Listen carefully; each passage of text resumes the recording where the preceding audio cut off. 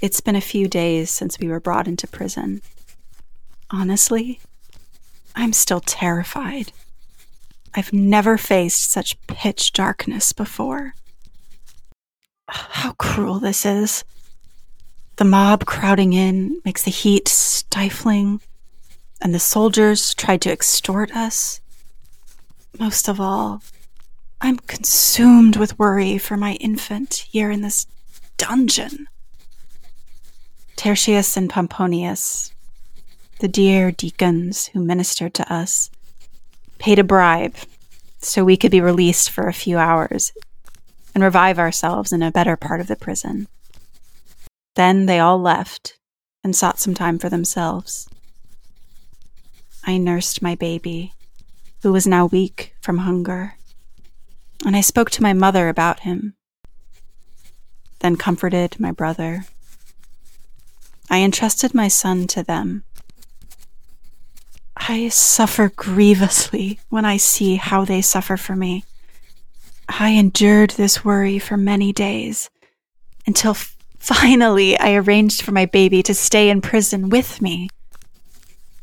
Immediately, I felt stronger. I am relieved of the anxiety and worry I've had for him. Suddenly, this prison is my palace. I want to be here, rather than anywhere else. It was March 7th, 203 or 207 of the Common Era, when Vibia Perpetua stepped out into a hot and dusty gladiatorial arena in Carthage, North Africa, modern-day Tunisia. There she would face state-ordered execution because of her faith. The words you just heard were Perpetua's own, penned in prison in the days before. Whether through dictation or writing, remarkably, Perpetua got to tell her story in her own words. And even more remarkably, that prison diary managed to survive her death and the vagaries of time. Most women weren't so lucky. They are who we're looking for in this podcast.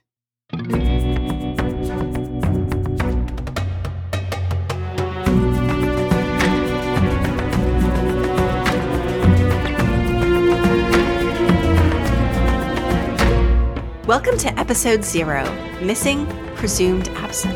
This is a preview episode of Women Who Went Before, a gynocentric quest into the ancient world. I'm Emily Chesley. And I'm Rebecca Haig. Scholars, friends, and your hosts.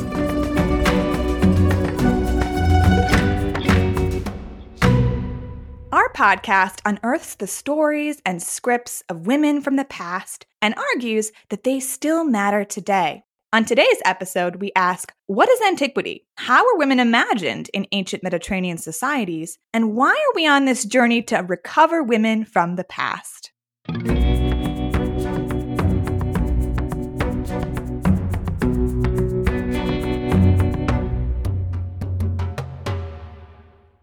Open up your standard ancient history textbook. Skim the index. Glance through the pages at the bolded names, and you'll find a world dominated by men. Men ruled the empires. Men presided in synagogues and churches. Men marshaled the armies. And men ordained the laws. It was a quintessentially patriarchal world. As a result, the texts that have survived to us were, on the whole, written by and about men. It's a crucial point that we will return to many times throughout this season. Men wrote the letters, the literature, and the scriptures we still use to tell history. Victors really did write the history, and those victors were almost always men.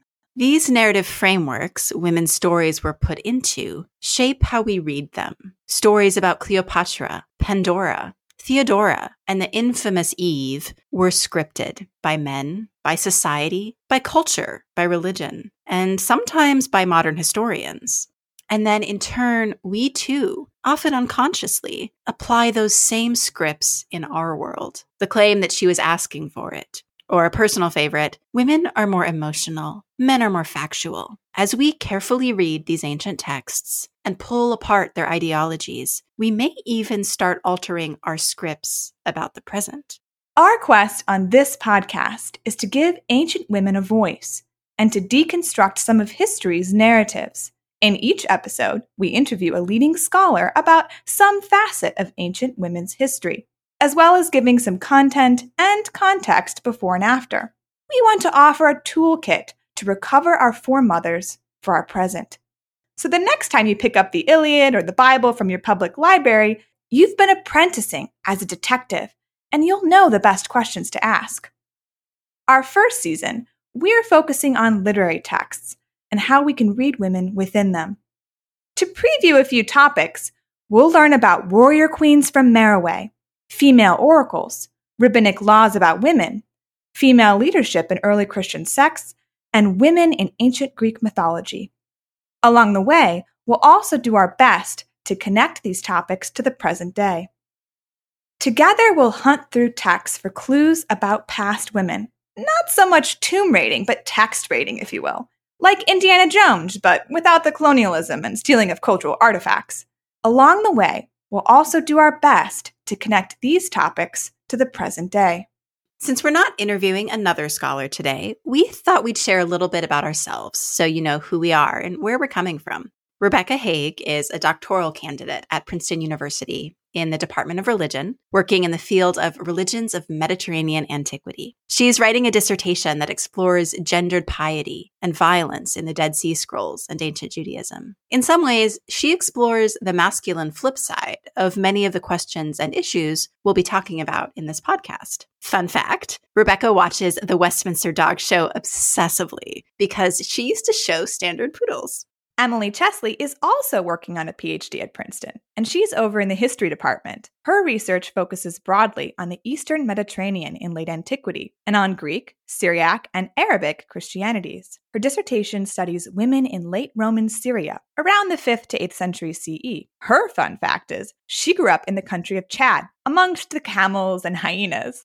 Emily and I actually met our first year of grad school and hit it off famously. We'd both been homeschooled and shared a love of historical fiction and obscure movie quotes. Tweet us at Women Before if you too break out randomly into, they seek him here, they seek him there. Those Frenchies seek him everywhere. In 2020, we started a reading group at Princeton, Theorizing Women in the Ancient World. Because it was on Zoom, we got to dialogue with graduate students, professors, and academic professionals from all across the globe. But throughout the year, we also had a number of people who weren't in academia reach out. They'd seen the group advertised on social media, and they wanted to learn more about women in the ancient world, too. The idea for a podcast was born. We spent more than a year researching, writing, applying for grants, interviewing all the brilliant scholars you're about to meet, then editing. All mistakes that remain are our own, and we beg your forgiveness in advance. Our story roughly centers around the Mediterranean Sea during the 1,000-year span from 500 BCE to 500 CE.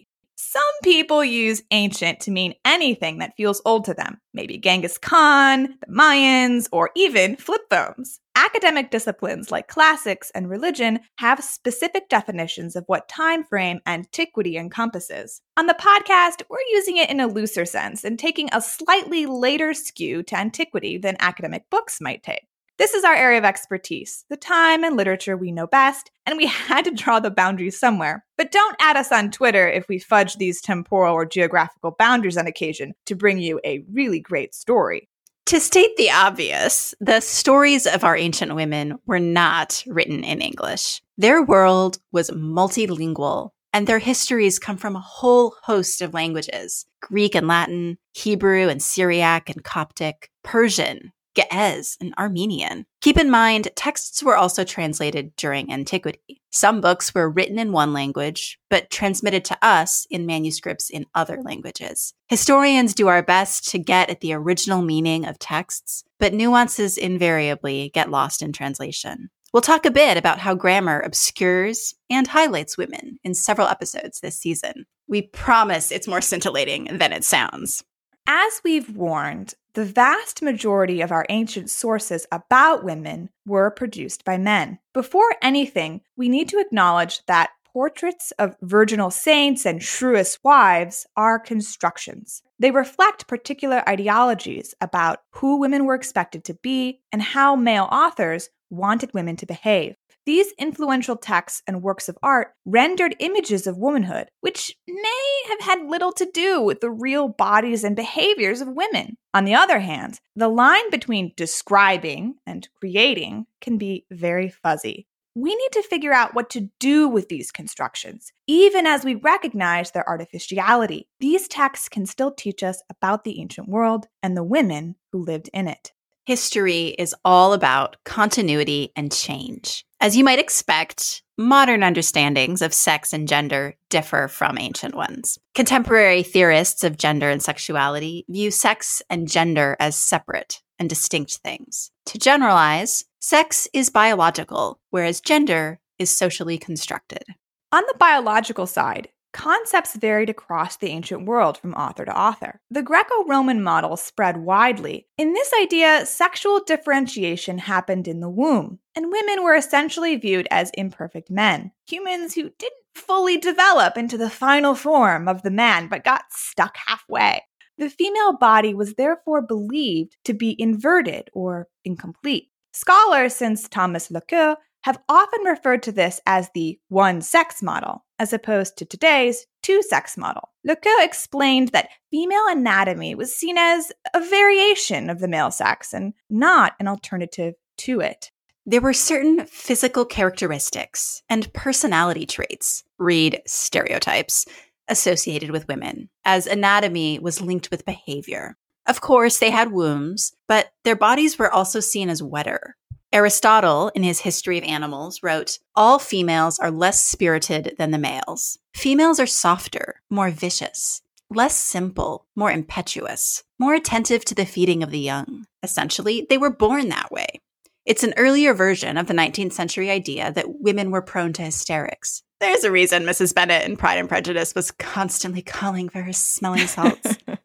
Women were seen as having less restraint and being more susceptible to vice, unlike men who had all the self-control in the world. Of course. The rabbinic understanding of female biology and behavior seems to have more or less aligned with the Greco-Roman one. One legal tradition, the Mishnah, talks about how a woman can be secluded with two men, but not vice versa. And another rabbinic tradition, the Talmud, explains that this is because women are lightheaded. Michael Satlow explains this ruling. Women supposedly lacked self-control over their sexual desires and their bodies. So two women loose with a man wouldn't make for great odds at resisting temptation.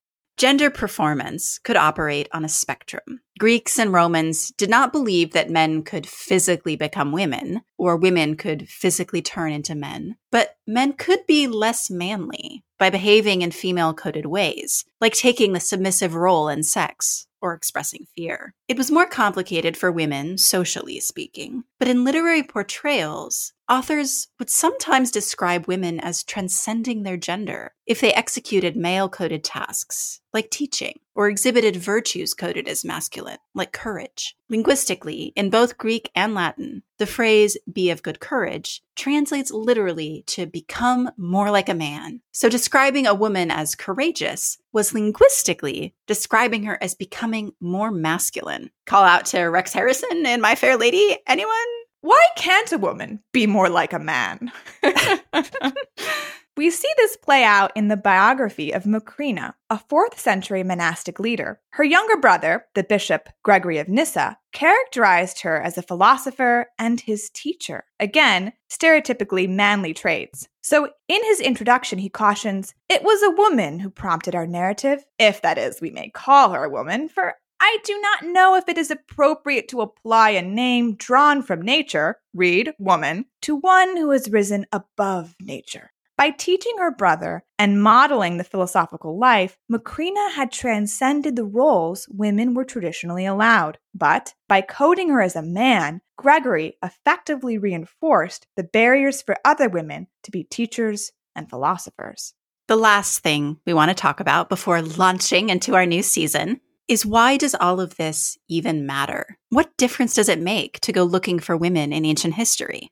By defining who gets into the history books as those who changed politics or religion, or even those who wrote important treatises. We define important to history as those who made an impact in politics or religion. It's an insidious methodological problem, and it becomes a self-repeating cycle. When being a bishop or ruling an empire or writing a world history becomes our definition of historically significant, we then automatically gloss over the small acts of non-public people that also shaped history. And so, public impact gets reinforced as a central definition of history. In reality, so many things make up our past. The kinds of clothing people wore, or the types of clay pots women used, are what scholars call material history. Songs and scriptures and prayers can be studied in liturgical history. The costs of bread at any given time and place, or the commercial markets for wheat, or the minting of coins come up in economic history. The impact of inheritance laws on family wealth, or who could represent themselves in court, come up in legal history. Studying the average age at marriage, or the typical diet of an Alexandrian could be part of social history. We know Arctic volcanoes impacted the Mediterranean climate and growing season because of environmental history. We could go on and on. The point is that there's an incredibly wide span of information and analysis that teaches us about the past. It's not all about social elites. Not only does narrowly focusing on the generals and emperors and rabbis limit the historical actors who get written about in textbooks, but it also limits our field of vision as to what counts as history. Though history may be written by the victors, as we talked about earlier, history itself unfolded, at least in part, by the actions and practices of normal, often illiterate folks who weren't able to write about it or saw no need to document their daily sacrifices. George Eliot's famous quote in Middlemarch celebrates them. The growing good of the world is partly dependent on unhistoric acts, and that things are not so ill with you and me as they might have been is half owing to the number who lived faithfully a hidden life and rest in unvisited tombs. Women all too often lived hidden lives, but they lived. Every time we recite their stories and say their names, we remember that they were there. We keep their memory alive. Another part of why women's history matters is that it can affect how we view and think about and treat living women today. Not to imply that there's a one-to-one correspondence, as if reading the Roman poet Catullus makes us see women as sex objects because he did. But as we're seeking to be thoughtful and self-reflective, paying attention to our own context and subjectivities, it's important to notice who we are in the present. Even encrusted as they are with layers of patriarchy, misogyny, and literary construction, we believe ancient women's histories still hold light and life for us today. They can inspire us and challenge us. They can illuminate the precariousness of the freedoms we enjoy today. They can remind us to do better. And sometimes they surprise us as we stumble upon moments that look more modern than our present. Women's history matters because it's human history, and it reminds us to expand our field of vision about what history is. The women who went before are part of our human story. The women who escaped the sex trade, the unnamed girl with a broken engagement, the explorer who wrote back home to her friends. These aren't just stories from a distant past. It's our past. We can see ourselves in them, in all their creative, intelligent, and sometimes murky glory. Remember Perpetua? She died in the arena that day. Someone from the stands picked up the thread of her narrative, added an ending, described the gory moments of her death. Her story spoke to the fears and concerns of 3rd century North Africans facing religious persecution. It offered inspiration for her time and a captivating story for the generations that followed. Certainly one of the reasons her story survived. We started with Perpetua because her story speaks to us across the ages. The gripping, original words of an ancient woman. How rare and precious that is. But most women were not so lucky, either to tell their stories or to have them preserved for us today. In fact, only a handful of literary texts written by women survive from the ancient Mediterranean. Most women's writings, and many women themselves, disappeared into the winds of time, lost in the papyri tossed into garbage dumps, some words deliberately censored by religious leaders, incensed by female voices. We have lost their names, their faces, their professions, their hopes and fears. And it is those women, the missing, anonymous Perpetuas, whom we are searching after in this podcast.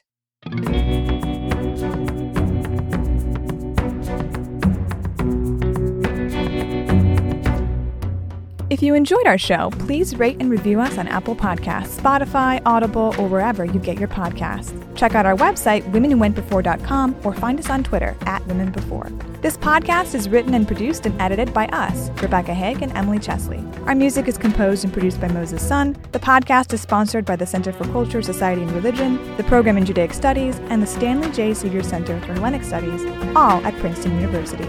Thanks for listening to Women Who Went Before. And don't forget, Women were there.